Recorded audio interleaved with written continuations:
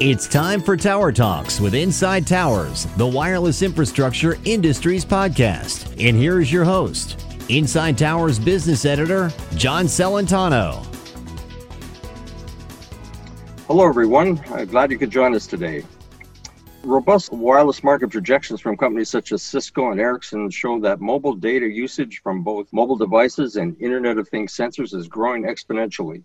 To meet that growth, infrastructure must be greatly expanded with more macro cells, small cells, and fiber backhaul to support a multitude of applications and use cases that operate on a mix of low band, mid band, and high band frequencies, what T-Mobile calls the layer cake. This means there is a lot of work ahead of us all. Yet we keep hearing that there's not enough trained technicians to perform the work that needs to be done in the next few years. Advanced wireless technologies need qualified and certified men and women to do their job properly. In turn, these workforce shortages are driving the need for comprehensive and customized training programs. Joining me today to talk about the current state of wireless workforce and programs available to develop workforce from Learning Alliance Corporation is Cesar Ruiz, a company CEO. Welcome, Cesar, to Tower Talks. Hey, John. Thanks for having me. I appreciate it. Why don't you give us the elevator pitch on Learning Alliance and a little on how you got started in the business? Absolutely. You know, John, my background is specifically in the grant writing space. So as it relates to workforce development, our organization has spent the last 18 years going into different industries and identifying the way to bridge the gap between the skilled workforce and the demand of the industry. And over the past 2 years, we have been supporting the wireless infrastructure space and really learning how much it's evolving with the maturation of small cells and how it's starting to bleed into a lot of the civil work. You know, civil and small cell are really starting to become more integrated, right? As it separates itself from the tower side. So there is just a lot of change going on. And elevator speech, pretty straightforward. We just need to understand from employers and the industry what the demand is so that we can, really allocate our curriculum development team towards building the right content that aligns with certifications and really industry requirements. So maybe you can get a little specific, what kind of needs are you getting from the field in terms of skills or qualifications that are needed for the type of work that we see ahead of us? You know, I really see that the industry has evolved. They're beginning to really define specifically what they want. 2 years ago, it was pretty straightforward. As long as the guy was able to climb and have all of the safety certifications, safety specific, right. That's what they were looking for. Over the last year, we've seen that employers are seeking also a more skilled workforce. On top of being able to pass a drug test, a background check, have a clean DMV, work in the elements and working at heights, now it's also the understanding of how quickly can they absorb content that relates with the maturation of 5G and how it's incorporating into the small cells, adding bucket truck training, fiber optic certification, enriched to specific skill sets so that they have the ability to do PIM, sweep testing, build jumpers, and weatherproofing based on the requirements of the carriers and their requirements. So it's very interesting how we as an industry are really trying to quantify exactly what is the shortage of a skilled workforce and how is that going to morph over the next couple of years as small cell becomes a greater focus as we go along. Do we have an idea? I've heard different numbers kicked around, but do we have an idea of what we're talking about when we talk about workforce shortage? I mean, give me a ballpark number, how many people we might need to really fulfill and address the work that is projected? You know, John, I wish I could tell you the number. I wish I could be the guy that says this is the number. But I mean, but let's go back to what Commissioner Carr said many, many moons ago. We're 20,000 people short. Is that over a 1, 3, 5 year window? It's pretty hard to define. But what I can tell you is that we are currently graduating 25 technicians a week. That's going to be growing to 40 people a week come the first quarter of 2021. We're replacing 90 to 98% of them within 2 weeks. So That's the awesome. demand is Yeah. definitely there. But what I Yeah. can tell you is that we're not even scratching the surface. Yeah. At the present time, we know that there is going to be roughly between 2,500 and 3,500 just tower positions without small cell, without Mm-hmm. civil.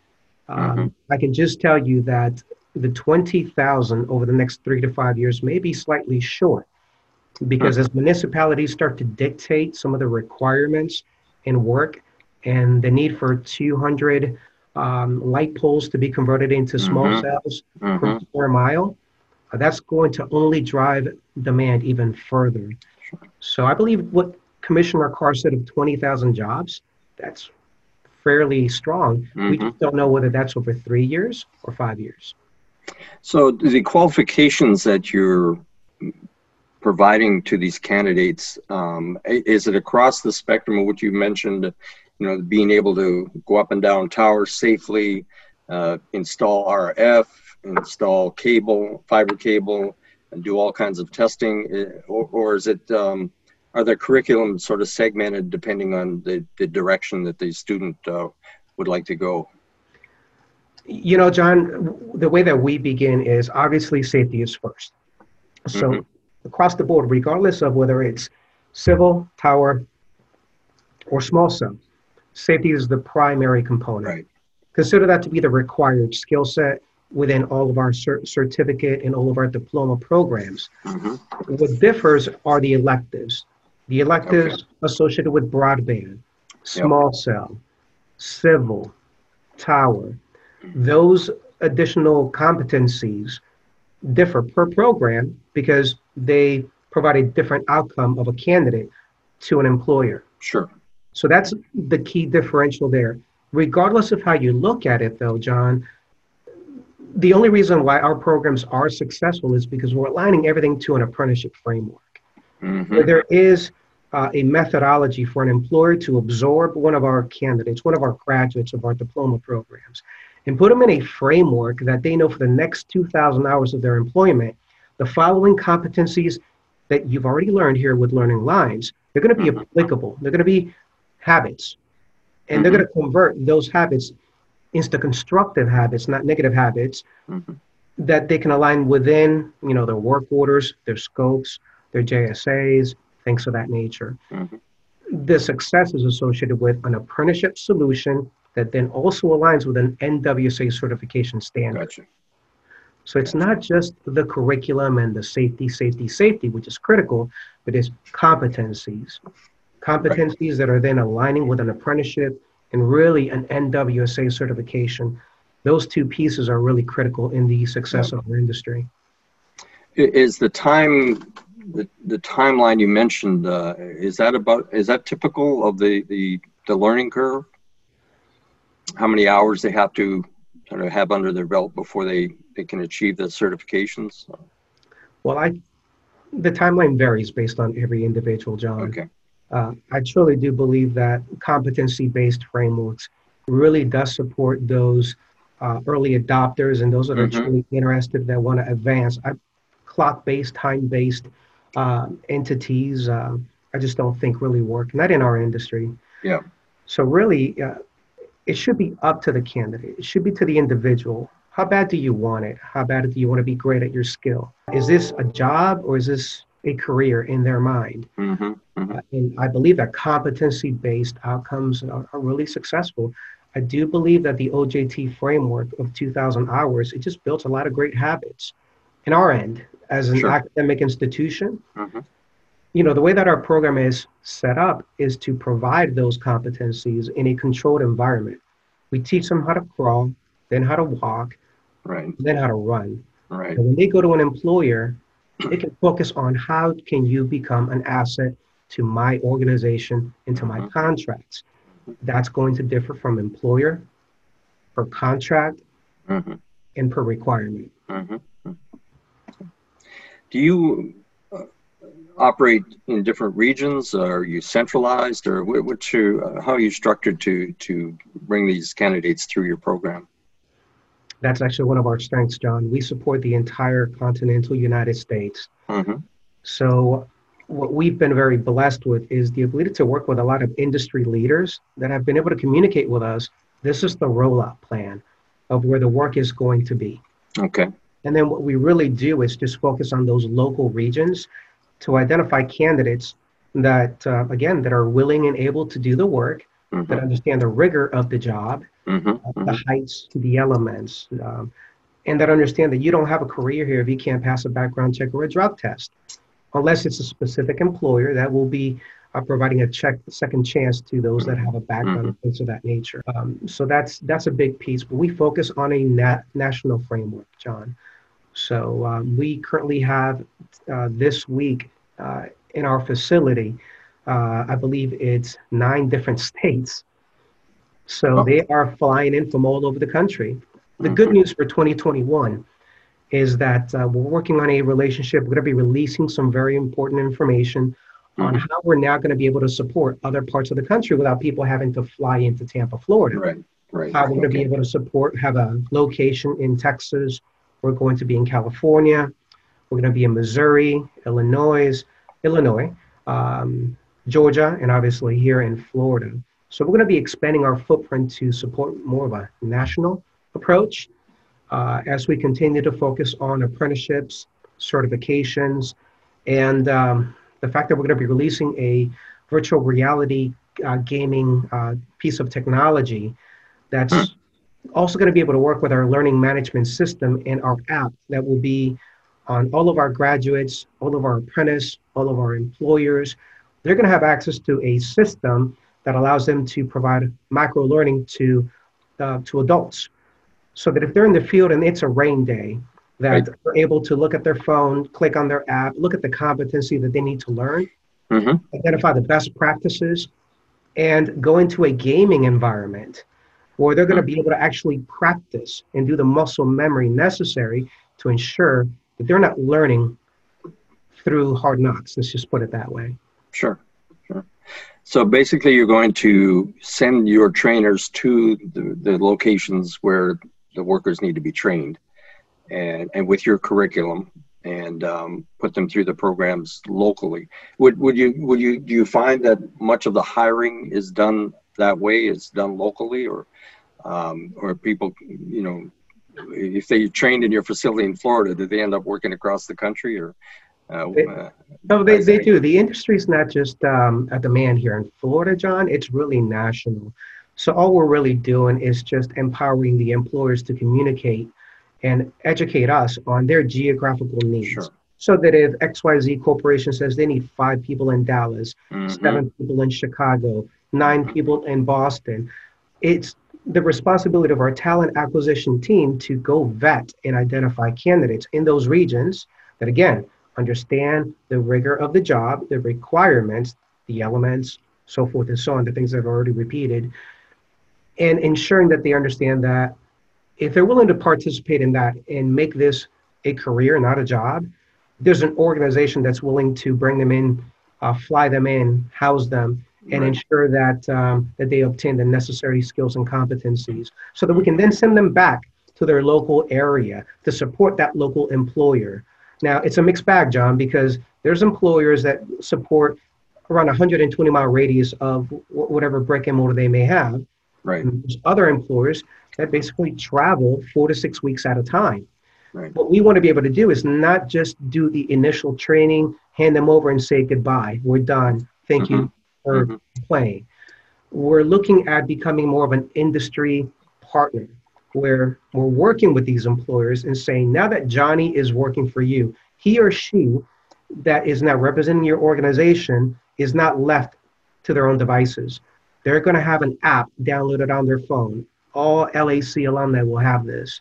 Right. They're going to have access to curriculum. They're going to have access to continuing education. Every month when we release new content, they're going to have access to it. Learning should never end. The moment that we stop learning, we're slowly going downhill. So we want to provide that mechanism. We want to ensure that when there is downtime or drive time and there's guys sitting in the truck, that they can actually learn in our app, gather additional skills, additional competencies. And instead of learning while they're on the tower or on the facility, that they can go to our gaming virtual reality environment and actually practice these skills. Again, not having to come to Tampa, Florida, but to be able to do it within the framework of their employer while they're employed during their first 2,000 hours of on-the-job training to become true assets to that organization, and then just another resource for our industry. Sure. I believe that you gotta have this application, this additional learning, and this virtual reality framework in order to practice what you believe, because it could be wrong, and there's got to be a way for us to teach and really cement their competencies without it costing an employer money. Are most of your students from employers they're already working for, or are you attracting independent people who may have an interest in getting into the business? So I'm going to address that in two areas. I believe you were just asking, John, if we're supporting employers. Are employers coming to you to say, please help us train our workforce? Yes, sir. Or are there people who are looking for work and can be brought in and then maybe lined up with a job with someone? Absolutely. So, John, to answer that is we're both supporting incumbents, which are existing employees, right, and we're supporting their talent acquisition teams with new hires. Okay. So we have about 100 employer partners right now that we work with on a continuous basis. We have been very lucky that over the last year, the word is getting out about our service. So we're adding roughly around 3 to 5 employers a week.